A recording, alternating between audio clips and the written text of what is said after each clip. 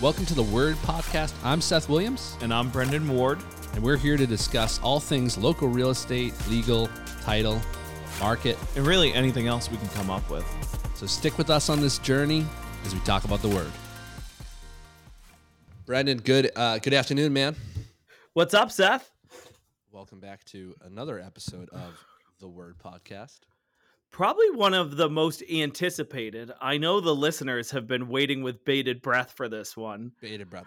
We've actually been getting an unrealistic amount of paper mail here at the office, at the Word office headquarters in our studio, all about this particular episode around buying and getting ready to buy, right? Because I think a lot of people. I'm getting a lot of demand for it. Yeah, you're right. A lot of questions out there about buying right now. There's a lot of interest in the market right now, and I think that in general, people don't know what to do. I remember when I was a first-time buyer, I was just looking for a trusted professional to help me out, and there wasn't. I was a relic to Zillow, and some paid ads maybe to get a realtor to engage with me, and so.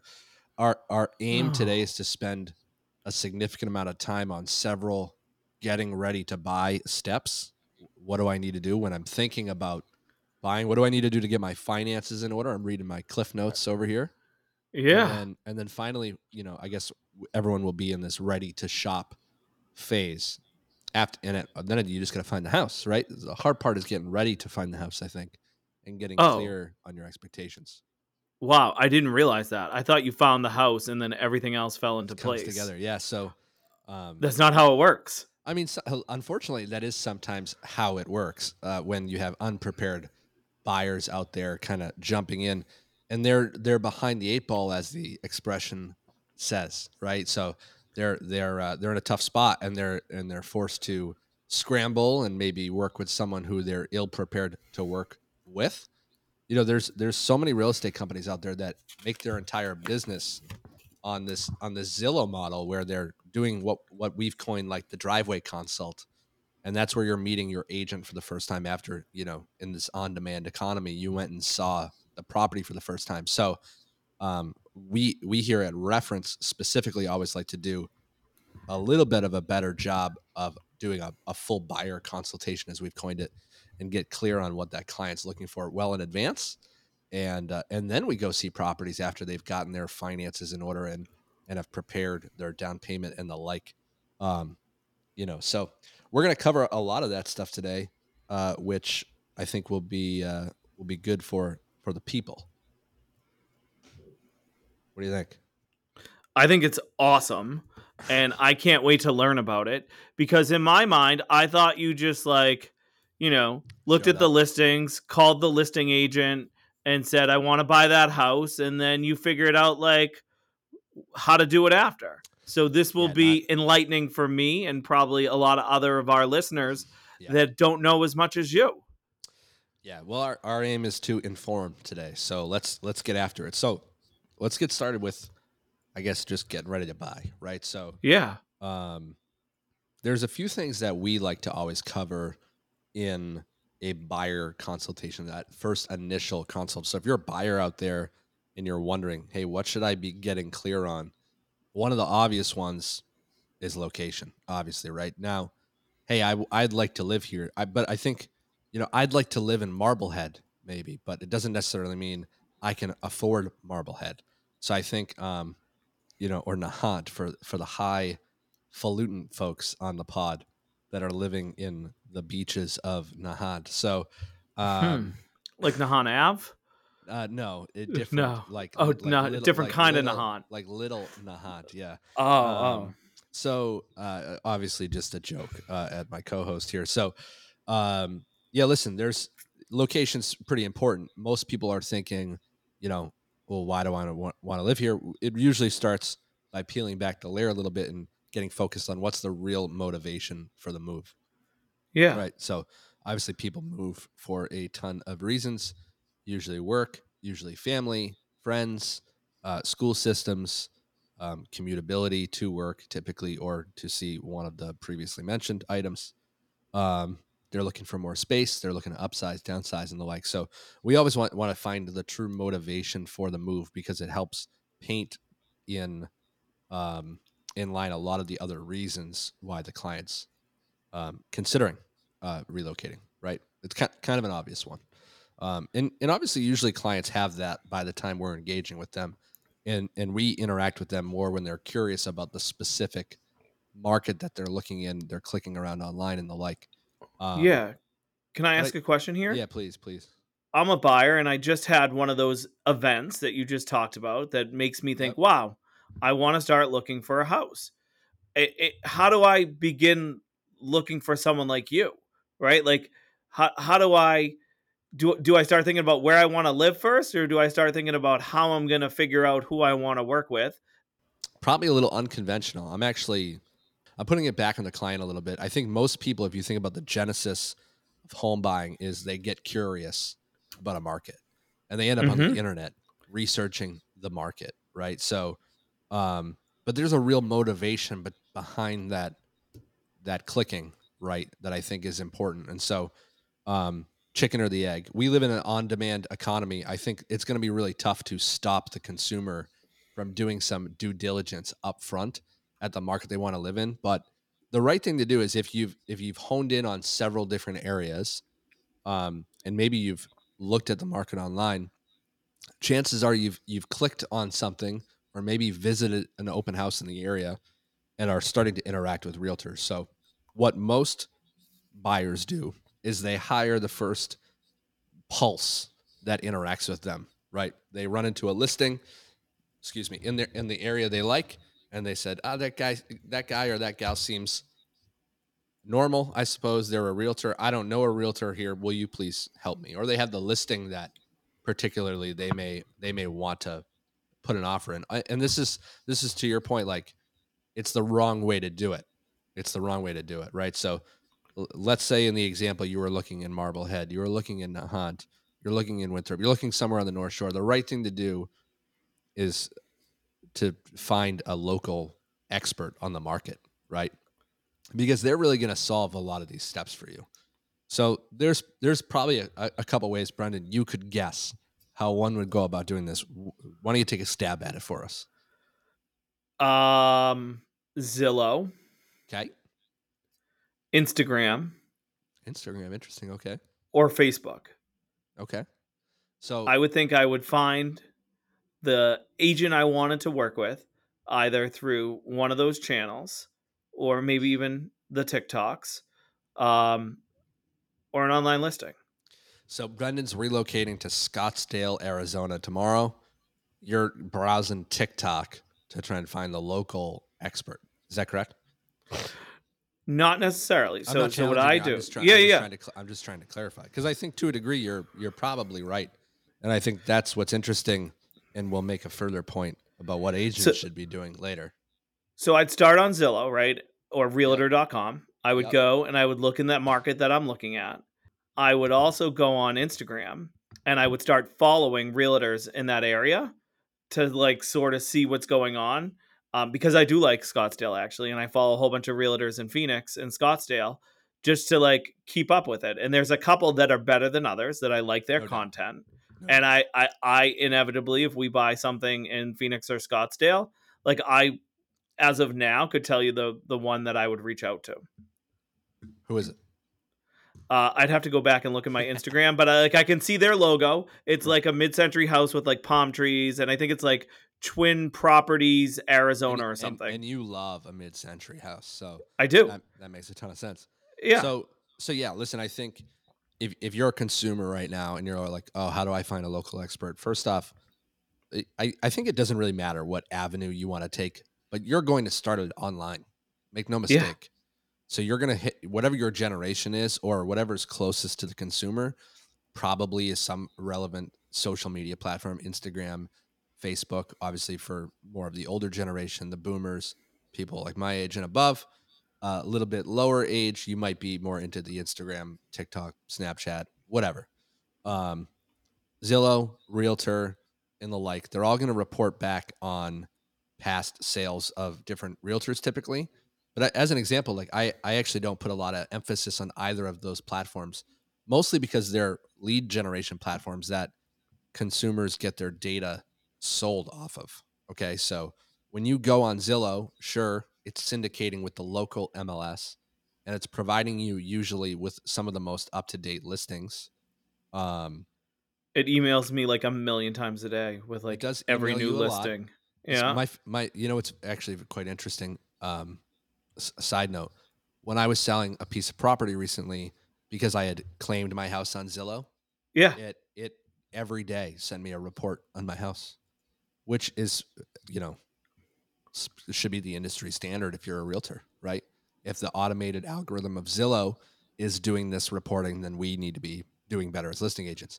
I Anywho, get automatic updates on houses I don't own. Like, it thinks I own yeah, several houses that I don't it know how it thinks that I'm the owner of. it thinks the same of me. It's probably Yeah. because I've clicked on it or I've requested info on it or Yeah. hey, update me on this listing or something Yeah, there's a previously. house in Weston. I like every 6 weeks or 8 weeks I get an update on its value. There's like my neighbor's Weston. house, Weston. Like I don't even know how this happened, but like I get the like automatic updates on this house.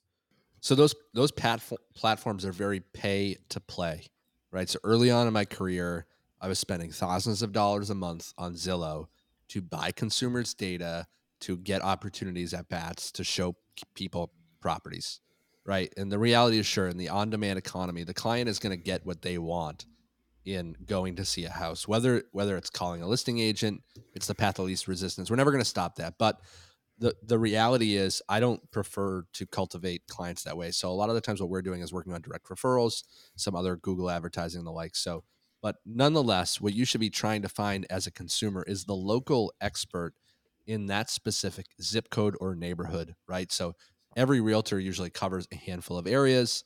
And then there's other people on their teams that kind of tag in and cover stuff. And there's even sometimes when we've had specific properties just a little outside our reach, we're going to go ahead and tag in the local market expert and we'll figure that out on the back end what that looks like for us, right? But listen, hop online, hop on social, and the person who's making content informing the market like we are right now should be the person that you reach out to. Okay, so for certain um, starting with trying to find a realtor is important.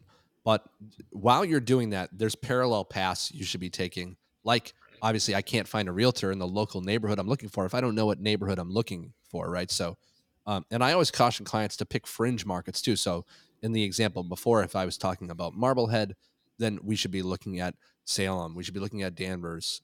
We should be looking at Swampscott and the like, right? So, as an example, if I'm looking at Winthrop, I should be looking at East Boston, Revere, maybe Chelsea, right? Like you have to pick some immediate surrounding communities because sometimes you just can't get what you want at the price point you're in with the grim inventory situation that we sit in today in the middle of 2023, right? Um, so you've found your area, you're starting to research realtors, and you know something else that I think consumers should do that often they do not do is they should try and interview multiple agents. Okay, I Yeah. I, I got to give kudos to some of our mutual recent clients who will go unnamed. They interviewed, I think, 6 or 7 realtors.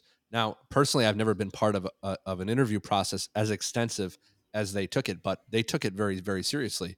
They're also not first time home buyers, so they probably, like most people, experienced maybe a bad real estate experience, which I think most consumers probably don't have the best experience, quite frankly, when it comes to buying or selling homes. So they did their due diligence. They interviewed multiple different realtors. They whittled that down to 3 different agents.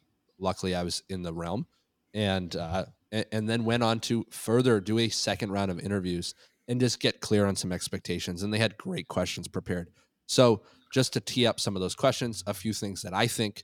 Actually, you know, let me put it on you. What do you think? Maybe 3 or 4 very basic questions you should ask an agent as a buyer's agent. If you were interviewing someone in Arizona, hey, I'm thinking about hiring a realtor. I'm looking about relocating for a vacation home.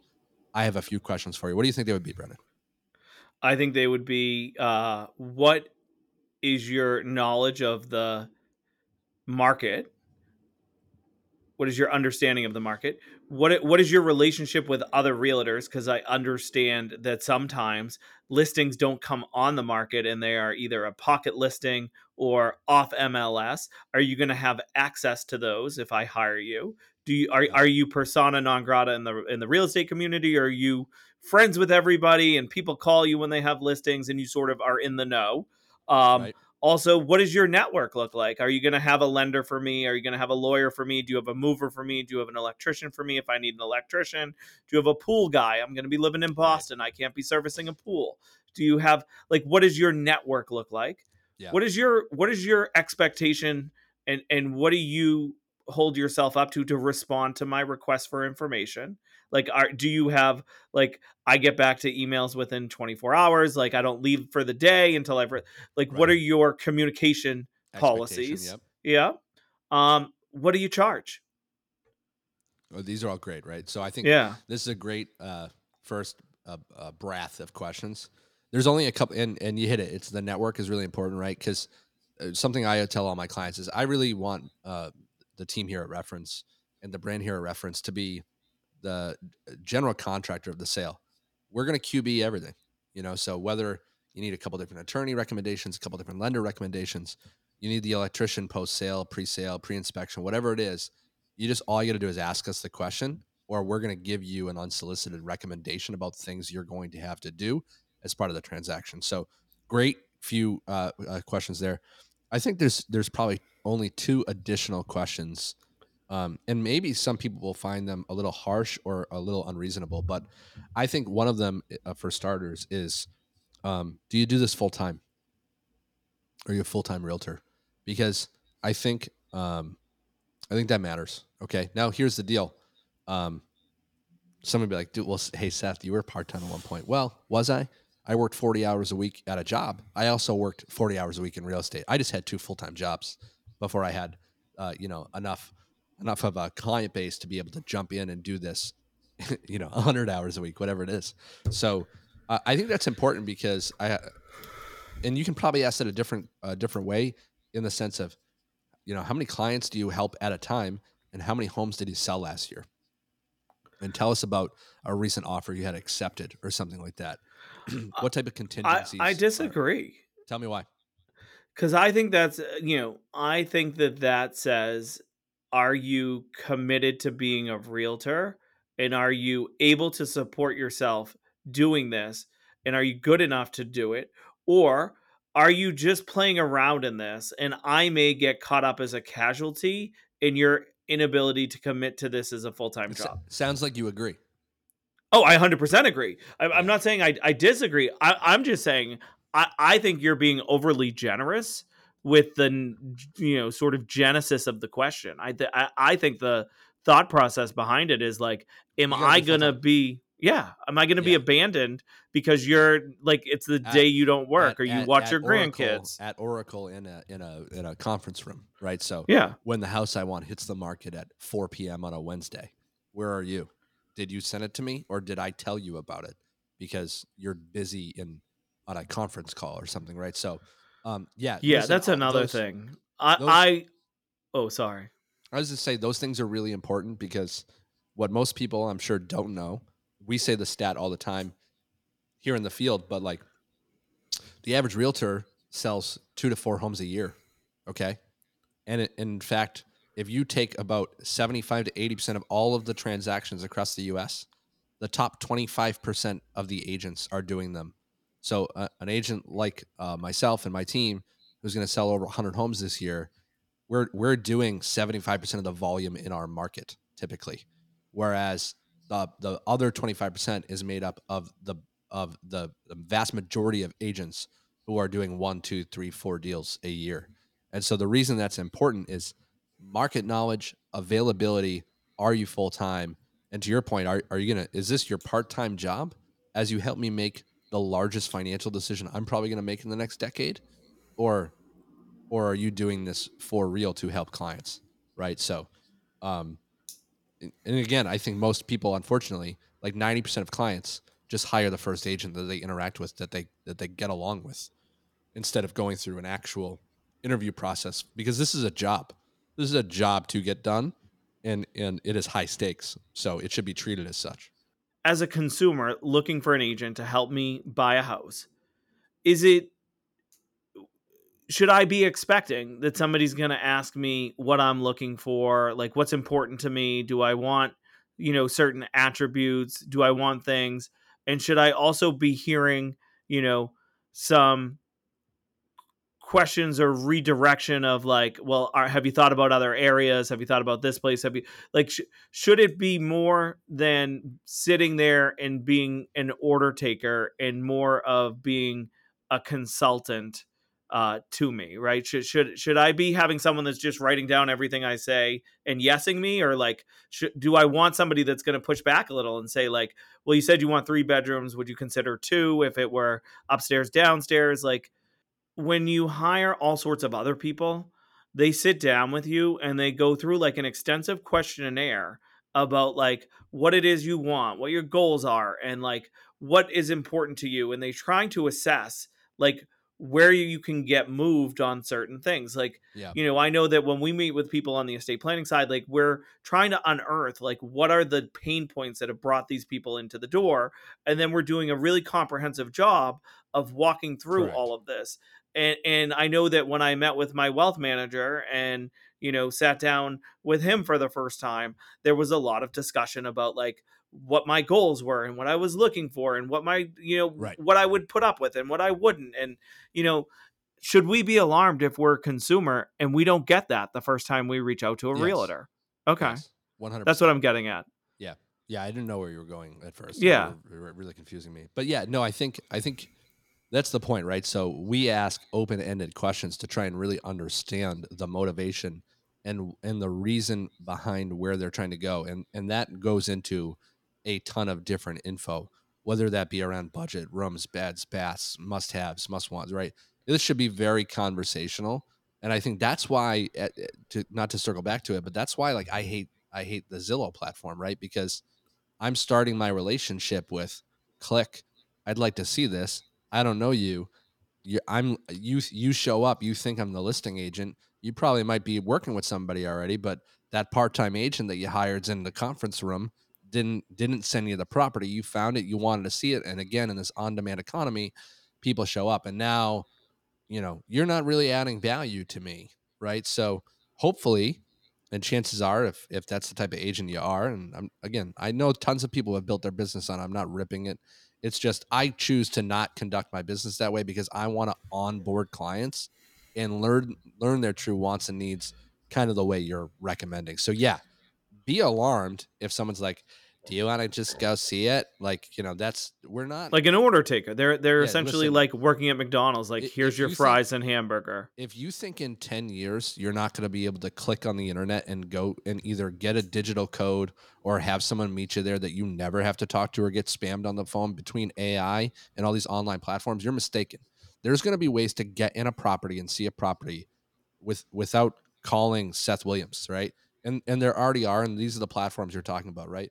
And But listen, I'm for not a gonna small have Seth Williams walking through the house with me telling me correct. that it's okay that that electrical system is old. Like, don't be Yeah, scared. You don't have to update it. right. Don't be scared that that refrigerator is, not the same color as the other stuff. Like, I don't get that Yeah. experience and knowledge of you. Correct. And when you're making the largest and listen again in those Zillow interactions, I hate to keep calling it that, right? But this now becomes a monetary game where I challenge the maybe the I don't know, the motivation between the realtor, right? So um it's just a weird way to start the relationship. So yeah, Yeah. to end your point, yes, be alarmed if you're not getting asked tons of questions by your agent around your wish list, wants and needs. We always do a pretty informal or formalized buyer consultation on Zoom or in person where we're going through those those wants and we are widening the search and we're asking hey, what's on the must have list? What 100% could you strike if you had to? Could you do a 2-car garage instead of a 3? Whatever, right? Um, and once we have all of those things, and I really like the must-haves, the non-negotiables discussion, right? Like for instance, for me, whether it's this house or the next house, like I I love cooking. I just want a badass kitchen, right? I I'm not moving to a house unless it has an owner's suite at this point. You know what I mean? These are the things that I think you just want as you progress in life. Um, You know what I want? well, what do you want? Desperately, I want a kitchen that is closed off. Like, I would like to be able to, like, Really? well, I yeah, from the rest of the entertaining spaces, I would like to be able to shut the doors, and Mm, if there's a caterer, have the caterer in the kitchen and have, like, people in the rest of the living spaces. So, like, yeah, I totally get what you're saying. There are things that, like, I want. I don't think they're must-haves. Like, an owner suite, maybe I must have, like, but I get what you're saying. That makes complete sense, and there are things that I really want, and if the house had it, I'd be like, "Yes, let's do it." right. As an example, to chase this very specific analogy, Yeah. a good response to what you just said. So, Brennan, it sounds to me like you love entertaining.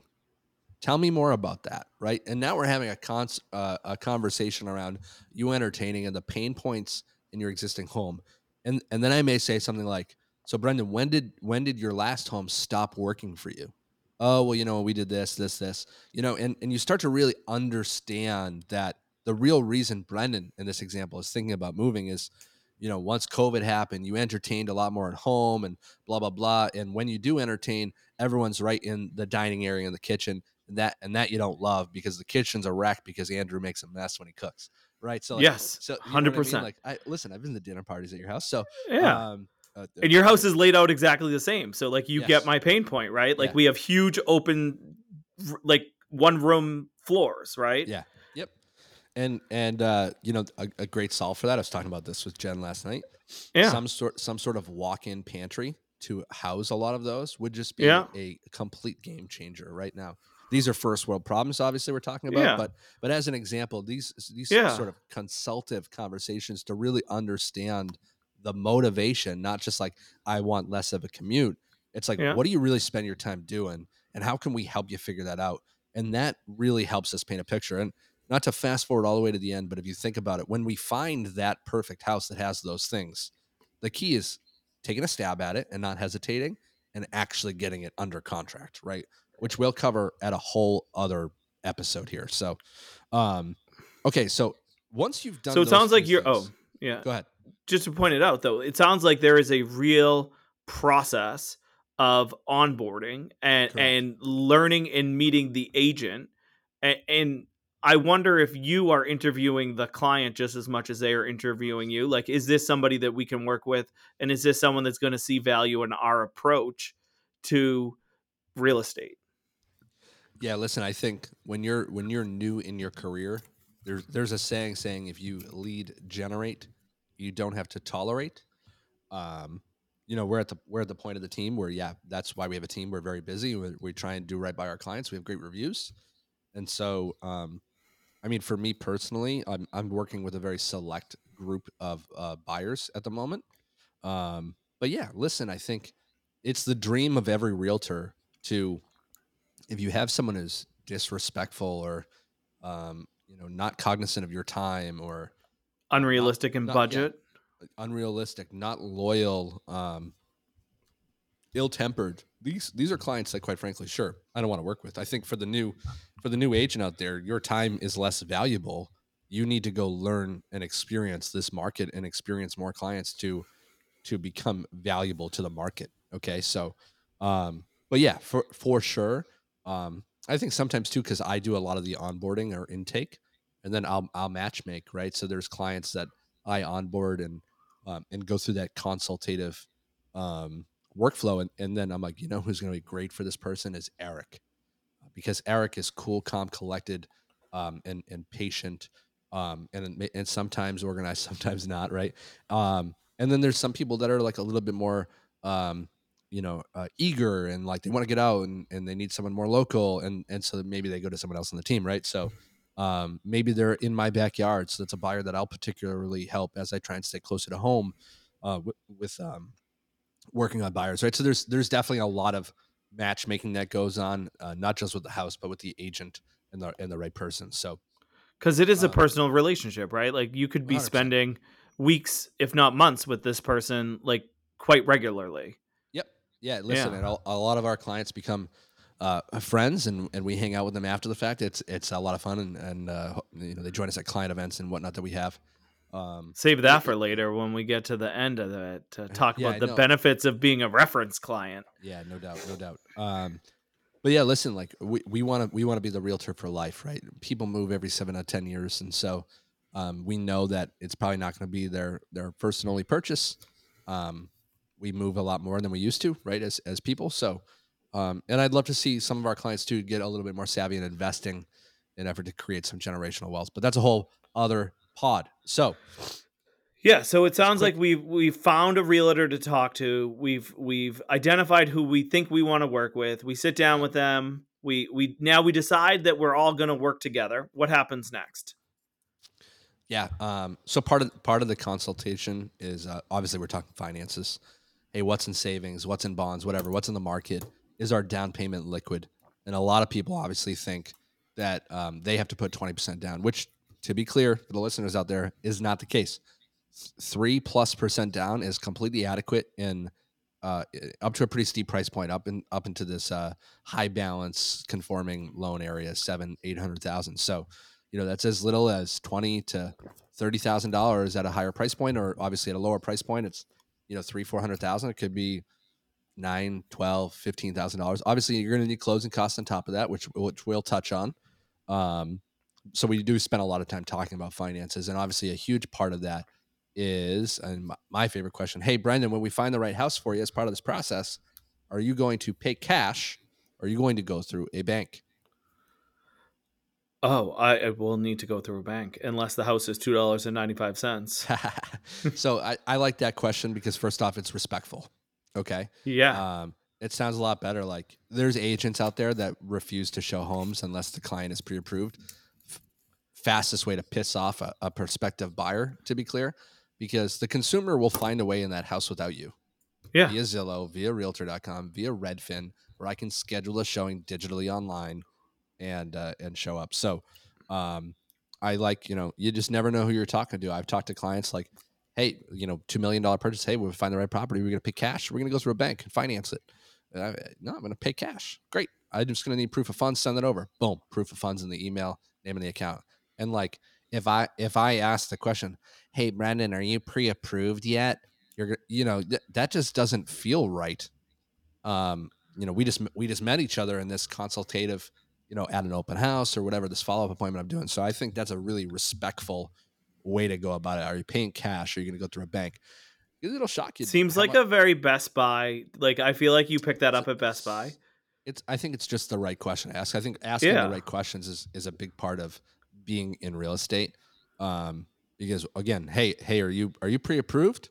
Assumes negative intent. Did you talk to anybody? Do you know what you're doing? Do you even know what, again, like, maybe maybe you could sell a piece of property and pay cash because rates are high. Whatever. We're just not going to assume anything, and I think that's a better question to learn.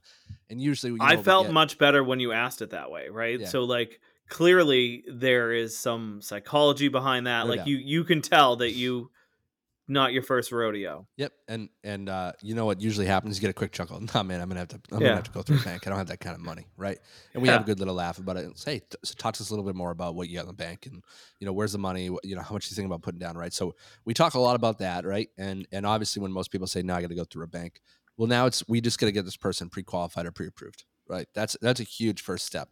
There's a couple firms out there that actually will do a soft credit check, and try and issue a pre-approval letter. There's other firms that are going to do a hard inquiry. What's I the don't. average consumer like what's the difference and why would I care? Yeah, I mean, so as someone who is hyper focused on their credit, I think it determines a lot in your adult years of what you pay for things, especially as someone who buys a lot of real estate. I personally hate getting my credit pulled, right? So I usually have it on lockdown. I'm usually monitoring it a lot. So I think some buyers are just, they go from this like consultative, I'm just trying to figure out what's going on, to segue hard into let's get pre-approved is scary for them because they may know their credit's not great. They may know they have too much debt. They may have student loans that they're worried about. They may not have the down payment saved, right? So I think it's important to understand kind of that process. So depending on where they're at, maybe we Yeah. send them to one lender to understand financially what they could do, maybe we send them to another lender because they're like, nah, man, I'm ready to go. My lease is up in 40 days. I want to buy something fast, right? So I think it comes down to the So is consumer this here. just like applying for a credit card? Like you More or just fill out less. the form and then like you hear like it just responds like we're sending you an Amex. Yeah, I mean it's not that simple, but it Okay. kind of it kind of is now. I mean, there's so many different lenders, whether it's Anthony over at NRL, Jason over at Cambridge Savings Bank, Shant and his team at Guaranteed Rate, um, Lacey and their team at Cross Country. Geez, I'm sure I could go on, right? So Yeah. there's the Flower Gals over at Fairway. That's actually the company that started doing the soft credit check. It just launched actually, so you can basically get pre-qualified on a soft credit, which means there is no hard inquiry, which means your score does not go down. Most people think that when you're shopping for a pre-approval, every single inquiry hurts your credit. That's not the case. You can get multiple different inquiries, and ideally, you're going to try and learn the most from multiple different lenders. So, I meet with you. You ask me if I'm paying cash. I say no. Unfortunately, Seth, I have, $25,000 in my savings account. I've Yep. got, a little bit, I got a decent amount in my 401k, maybe 125, and Nice. I'm sick of renting. Um, and I'm ready to go. And you start talking like that, and I'm already like, oh my God, I can't do this. I'm renewing my lease. Yeah. So, Talk me um, down. okay. So here's the deal. First off, Brendan, great job saving all that money. That must have been really hard. Well, my company just does it. Your company just does it. Well, that's cool. You still had to opt in. Give yourself a little credit, man.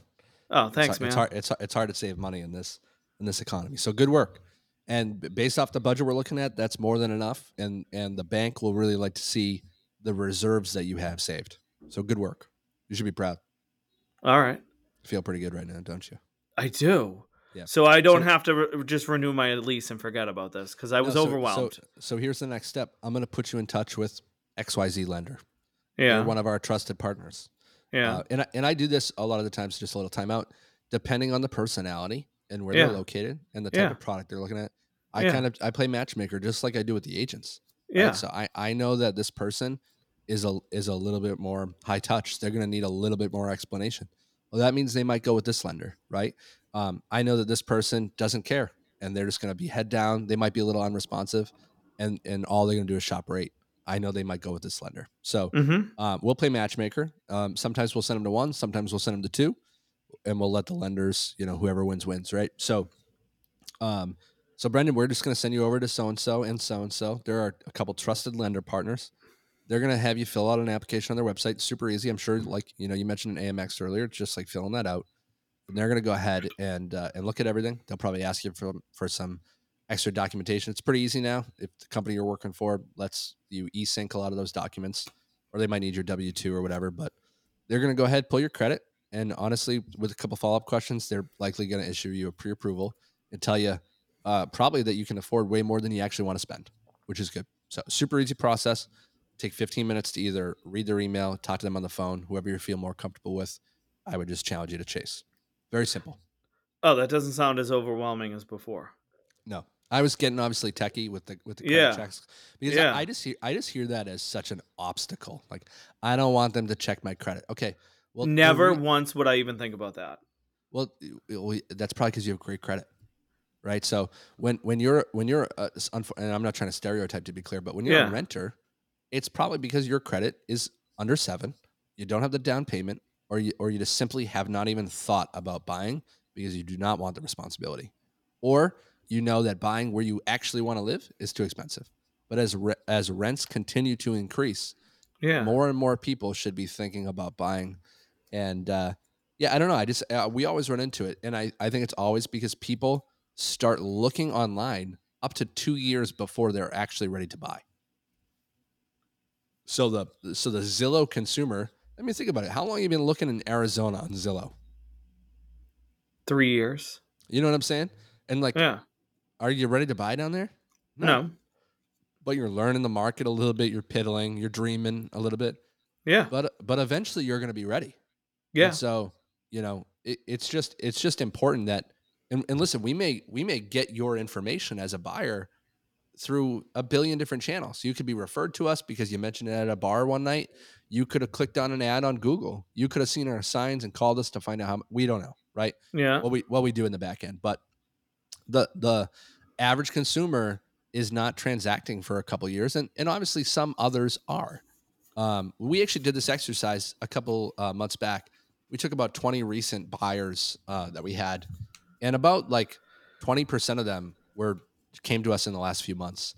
The vast majority were a year plus, and about another 25% were 2 years plus, right? So it just depends. Like these consumers sometimes are point and shoot. I want to go see it. I want to buy it, but Yeah. more than likely they need some education and help, and they start looking and they're hesitating because they might not be ready for down payment reasons, credit reasons, whatever, family, spouse, other situations, work, yada yada. So Well, I getting think it's pre-approved, important to hear that, there are people that can talk you through this, right? So, no like, doubt.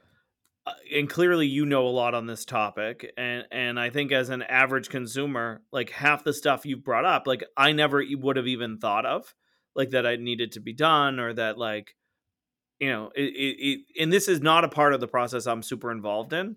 So, Right. like, I also don't see this. So, like, this is all super enlightening to me. Well, that's good. That makes me Yeah. happy. Yeah. So there's a few other parts of getting ready to buy and getting your Yeah. finances in order. There's this concept of closing costs, which like everyone's heard of, and no one knows what it is. Even I find that people who have bought and sold before are still perpetually perplexed by what these elusive closing costs are. Right. So um, why don't you walk us through a little bit of what closing costs are, because that is something that is handled a lot by you, and you Yeah. can kind of back into some math, and we'll talk about that a little bit. And I think the reason, by the way, that's important to discuss now and not at the end of the transaction, because there's this concept in buying a home of a minimum investment. So when I say 3%, 3.5%, or 5% down, those loan products, you have to put that exact amount or more down on, right? So if I'm buying a $500,000 house, depending on where it is and what the taxes and all this stuff are, which you're going to cover, I'm going to need my down payment. So let's say I'm doing a 3% conventional loan on a $500,000 house. That's $15,000 as a down payment plus my closing costs. So just because I have 3% saved, unless you get a magic realtor who's going to get you those closing costs covered in a really hot market that we're in right now, which by the way, we've done that before, reach out to us. Um, then you need to understand that there's a little bit of extra cash that's often needed depending on the loan program. So go ahead and walk us through some of that a little bit. Yeah. First, the before we get people excited about having their closing costs covered, it's It's a tough. very precise game, and it's tough because you can only get so much covered before Correct. the loan Yeah. forbids an excessive amount of credits or closing cost credits. Yeah. So Just for clarity, there's limitations on that. yes. You can't buy a house with 3% down and get 4% back in closing costs and put money in your pocket. At least not in residential primary residence real estate. Commercial real estate, different story. We're not Again, doing commercial today. another episode for another day. But yeah, so that's a great point, and I think every loan program and every lender is a little bit different. But They the are. yeah, good point. And it's something that the underwriters like, right? So especially when after an inspection, and we're getting a little ahead of ourselves, but we start talking about credits, it becomes problematic if they're too high, right? Like, so weird concept. Oh my god, like why would the credits be too high? And Right, then as a buyer, I'd be like, what are you talking about? Of course, there's no such thing as too much credits, right? right, right, Um, but then you get in trouble when you start lowering the purchase price and you keep the credits high because then you blow the ratios off again. So, like, it's a very delicate balance. But good closing point. costs are essentially broken into, I would say, three major categories, right? Like, no one in this is doing anything for free, right? So you are paying everybody for everything, whether you know it or not. Right. So the loan officer is getting paid, the mortgage company is getting paid. So the first series of costs that you're going to see on your closing disclosure is what it's otherwise known to the consumer as a CD, is going to be your lender costs. And there's going to be origination fees in there. There's going to be appraisal fees, credit score fees, flood mapping fees, all sorts of little ticky tacky fees. So, on average, they're and if you're buying points, the points will be on that in that section Yeah, too. I usually estimate all in. It's usually maybe 1.5%. I don't know how well that formula shakes out, but like if you said a $500,000 house, it's probably $7,500, give or take. And Yeah, obviously, and obviously, like which I'm sure you're going to get to here in a minute. yeah. Um, the town matters a lot because taxes matter a lot, and taxes are a part of it, right? So to your point of everyone getting paid, In multiple ways. yeah, I wrote that Yeah, down, of yeah. everyone getting paid because the town gets paid, the lender gets paid, the realtor gets paid, the bank gets paid, and the attorney gets paid, And the registry of deeds, and the registry the of deeds, insurance and companies. the state gets Yep, paid. yep. Yep, Everybody gets paid. insurance gets paid. Yeah. That's a good one. Yep, So homeowners associations, if it's a condo. So yep, first, the first major set of fees, and I'm just going in the yeah, structure of the CD, are going to keep be the lender fees, right? So sure, at box A are going to be your lender fees, typically points, origination fees, flood mapping fees, credit monitoring, appraisal fee is all going to be up there. And with the appraisal, it may not be due at the day of closing. It may be paid outside of. So the CD is right, also broken into what you're paying for on the day you close and what you've paid for before closing, but they're all considered parts of the closing costs. So that appraisal fee is going to be in there, and those are all lender fees. Then right. you're going to have title fees. In most states, lawyers aren't necessarily required to be involved in a real estate transaction. That's a Massachusetts good point. is unique in that we are one of 11 states that are what are called attorney states, where attorneys have to be involved in the certification of title to a lender for real estate, for a mortgage. And I'll get into that a little bit more in a minute. But next section will be the title fees or attorney's fees. So that's going to be all your title search fees. It's going to be making sure that the property is owned properly. It's going to be confirming with the city or town that the real estate taxes are paid and any water and sewer bills are paid. That's called a municipal lien certificate. There's going to be a mortgage plot plan where somebody comes out and looks at the property to make sure that there are no encroachments from neighbors of sheds or fences or anything, to make sure that everything is within the boundaries of the land. So the buyer pays for that. That's on there. There's gonna be um, there's going to be Insurance, homeowners. Well, that's lower down. There's going to be your legal fees or title fees, and then sure, there's going to be lender's title insurance. So you have to buy title insurance for the lender, right? So everything the lender does, you as a buyer are paying for it, right? You're paying for their settlement nice. fees. You're paying for their all of their protections. And what the title insurance does is it only protects the lender, and it only protects the lender during the course of that particular mortgage. And what it says is the lender is in good condition, that if they were to foreclose against the owner, that they would be protected and there would be no title problems as to the lender. It has zero protection for the buyer, and it goes away the second you refinance, and then the new lender is going to make you get out a new lender's policy. Right. So then the next thing in that section is going to be lender owner's title insurance, and that's what protects you as the buyer. It lasts for the entire time you own the property. And what it does is it protects you when you go to sell it or at any time during your ownership. If someone says that they own the property, someone tries to say they had a lien or encumbrance against the property, your title insurance company should theoretically cover you for that after you make a claim. So it protects you. Also, when you go to sell it, what it does is it tells you that you'll not be prevented, most likely, from having to sell the property to clear out title problems. It will say that the title insurance company of yours and the potential buyers will work together and do what's called an indemnification and undertaking. See, you said that I was going too deep and you were gonna not buy. I mean, you're scaring the people, Brendan, about closing costs. Well, I haven't said what they all cost yet. I'm just breaking down what the No, costs on there are going to be.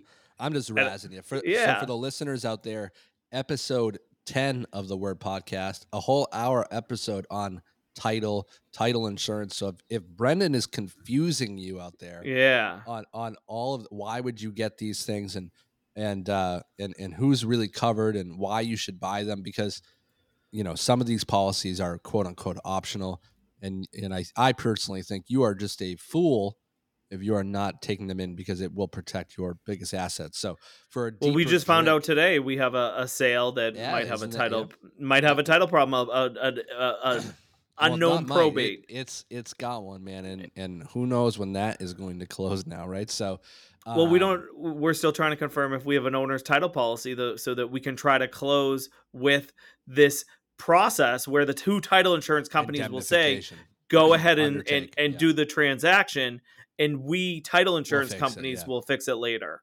Yeah. Um, So again, I didn't mean to cut you off, but yeah, episode 10 of the Word, we had some wonderful ladies on to cover title work. So probably worth a well, if you're a nerd, you're gonna like that episode because we spent some time on it.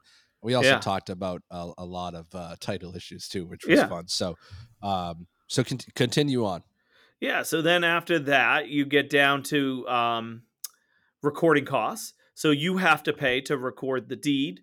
You have Yep. to pay to record the mortgage. You'll pay to record a homestead. If it's a homestead, what a homestead is a homestead is another optional thing in Massachusetts.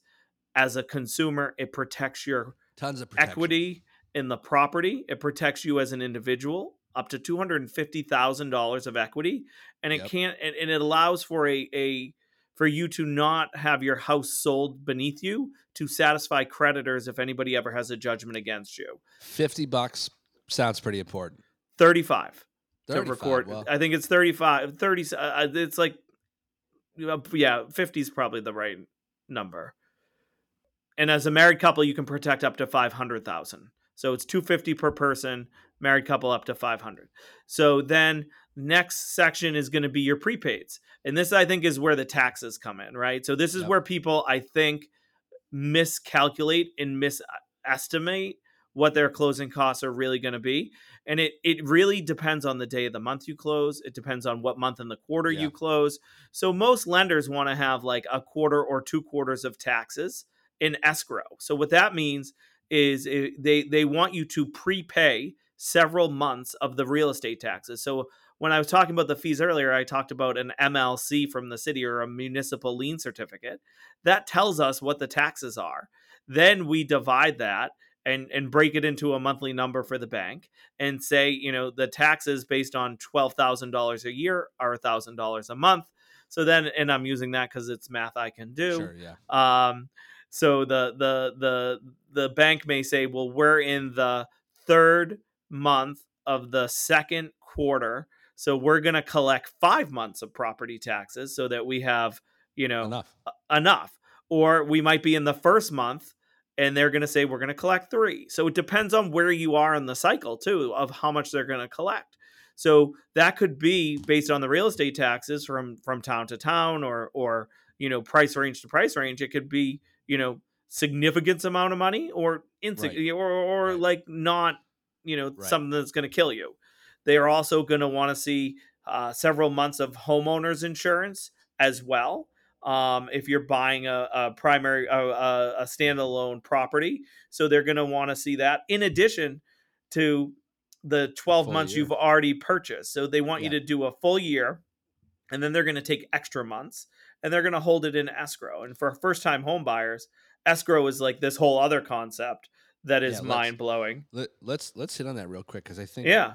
in to try and shorten it, Yeah. closing cost. There's a ton of additional costs that are prepaid Yeah. and or due to other parties who are helping you secure the property as part of the process.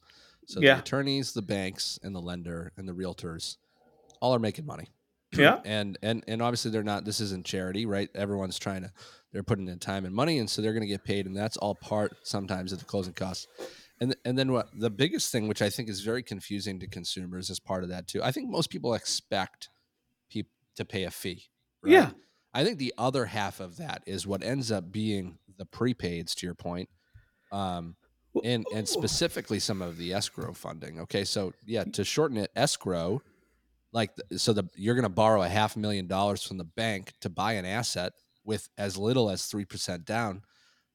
The bank wants to know for a fact that the taxes are paid on time, that the insurance is always paid, protecting their asset. So in case of disaster, they will get the insurance money, and all is good. So what they make a buyer do is write the check for a full year's worth of home insurance. Okay. And so that's part of closing costs. Usually you're going to get home insurance for $2,000 to $3,000 around here, depending on where you're at, your credit, and all that other type of stuff, and the asset, right? So that's a couple $1,000 in and of itself. And then Brendan, to your point, not only are we going to make you pay for it in full, and we're going to make you pay for the taxes for the quarter in full, but we're going to make you pay several months, two, three, or four, or five, depending on the lender and depending on the month, into a kitty, right? A separate bank account that the bank is going to manage for you, of course, on your behalf, and they're And going to at take your care of those, expense. and at your expense, and they're going to take care of those bills for you, right? So I'm going to pay my current bills that are due now, and then I'm going to start pre-saving at closing to this hypothetical escrow that the bank manages. So usually it's like 3 or 4 months, right? So let's just use, again, easy math. If my insurance is, you know, $2,400 a month, then or sorry, a year, A then year. that's $200 a month. And if I Mhm. have to pay 3 or 4 months into the escrow, that's $600 to $800 in additional closing costs towards prepaids that funds my account just for insurance. Mhm. They're going to do the same for taxes, right? So Mhm. Winthrop, the taxes are a little bit steep. Most homes are 8, 9, or $10,000. That means for a quarter, you're talking $2,500. So That for a assumes quarter, that your community's doing quarterly taxes. Some communities right? do them 3 times a year, sometimes they do them half a year. Yeah, and So and and that's what. So it's funny, like, and I think lenders get a little peeved when you're like, "Can you send me an estimate? Can you send me an estimate?" Right? These things are things a great realtor can help you with, mhm. because the loan costs are going to be fairly static outside of rates and whatnot that are have been really volatile lately. But like, there's a reason why Peabody is so desirable. It's because they have great taxes. It's really low, which means your closing costs are lower, which means your Also have mortgage and escrow is lower every month, right? So and they you also also have have a your own municipal municipalities. Yeah, municipal light right. company, which makes it So even if better to instead of live in. instead of me shelling it out to National Grid, getting creamed with these crazy rate increases, thankfully they're going down. I just get to pay my $60 bill to Peabody Municipal Light. So there's a lot of municipalities around here. So a great realtor is going to let you know about those couple things, and so if I have a $500,000 to $600,000 pre-approval, my cash to close or what I'm pre-approved for might increase in some of those municipality towns. So I know that I said it was in short, but escrow is a big part of those prepaids as well. And so I would And, usually think 1.5% to 2% additional savings should get you to the closing table. And big thing to point out with escrow is that it's always your money, right? Like it's not the Right. bank's money until the bills come due. So if you refinance, they're going to send it back to you when they get paid off. If Right. you the big pitfall for especially first-time home buyers is that the escrow can be recalculated and you may get Yeah. a letter in the mail that you need to send a check to true up your escrow account occasionally, and I wouldn't sit at home waiting for this one to happen, Dude, it just but happened to me. you got an escrow adjustment in your favor? They sent you a I check? I just got a notice this morning on the Florida property, the Florida Airbnb. I recently switched my homeowner's insurance to a significantly better provider, which was also much cheaper. They did an annual escrow analysis, which is what it sounds like. They look at the cash in and the cash out, and the bank doesn't want it to dip below a certain position. I had excess in there. They cut me a check for almost a G, and my payment every month just dropped $300. Isn't that something? That's winning. Yeah. On the flip side, when we Yep. built our house in Winthrop, luckily we were assessed previously at the at the land amount, which was like $4,000 in taxes, and then they said, "Hey, boom, how about 12 grand? Escrow short, your payment's going up a G." So you win some, you lose some. Yep. To your point, um, what is it? What's the saying about death and taxes? The two real things in They life, never right? go So you can't avoid either of them. yeah, right. Like, so to your point, Brendan, don't sit around and wait for a tax cut, especially in inflationary times. we would really expect that. Those will always kind of creep up in the interim, but don't get lost in the $200 to $300 mortgage payment increase. Sure, no one loves to see it. Once you have certain equity, if you'd like, you can sometimes request to be removed from escrow. So for like the salespeople out there that get huge bonuses or end of year bonuses and they want to stripe those checks, you do have an option to go through that. Or if you put enough money down at purchase, you can opt out of escrow, 20% plus down typically. It's always kind of the bank's call, and I know we're going down like a super rabbit hole right now, but all of But this is super important when it it's comes to part of understanding how dropping the much money cash. you need. Correct. Exactly. Like you need to think about this before you go out and Yeah. start shopping, right? So like Right. what it sounds like is we've done a real good job of charting out the finance discussion. So are there any Right. other things you talk about with a buyer in terms of the finances prior to going out and shopping? I think I think it's an important. It's honestly, we always spend a lot of time on just, hey, I like to ask people, hey, what's your cash on hand like? Sometimes people are investing. Sometimes people have it tied up in the market. It might be in your Robinhood account. It might be in your Roth. Talk to me about your current liquidity situation, right? And I think as long as you get trust, people are going to hit you with the details, right? Mm-hmm. And listen, we all have talked to the clients out there that maybe feel a little bit more reserved and they don't want to share that at first. Get the lender involved, right? Right. That's the lender's job. Mm-hmm. And listen, I don't personally have a hard time getting that information out of clients. It's very important. If we're going to embark on this journey together, we need to be trustworthy. And so obviously they share that with us and we take it to the vault. But yeah, there's been times when say, hey, listen, if you're not comfortable talking about it, talk to so and so. They'll go through everything with you, and then typically the lender can clue you in and be like, hey, listen, looks good on my end. They're plenty of savings, whatever. Um, and so the current existing savings and liquidity is important, and reserves are important. So you mentioned it earlier. Oh, I have a bunch in my 401k. Banks will take that into consideration because they always want to see a couple months saved up of additional payments, right? It doesn't mean it has to be liquid. It doesn't mean you need it to buy the house, but they want to see it stocked up in case of an emergency, in case you do lose your job or in case you get incapacitated at work. Or, again, the banks, unfortunately, just they're out for themselves to make sure that you're not going to default in the asset, right? So, um, honestly, we spent a lot of time on that. And I mean, what a great place to kind of cut it off. The next part's getting to see properties and find something and put it in contract. And I think that's great for us to cover next time. Awesome.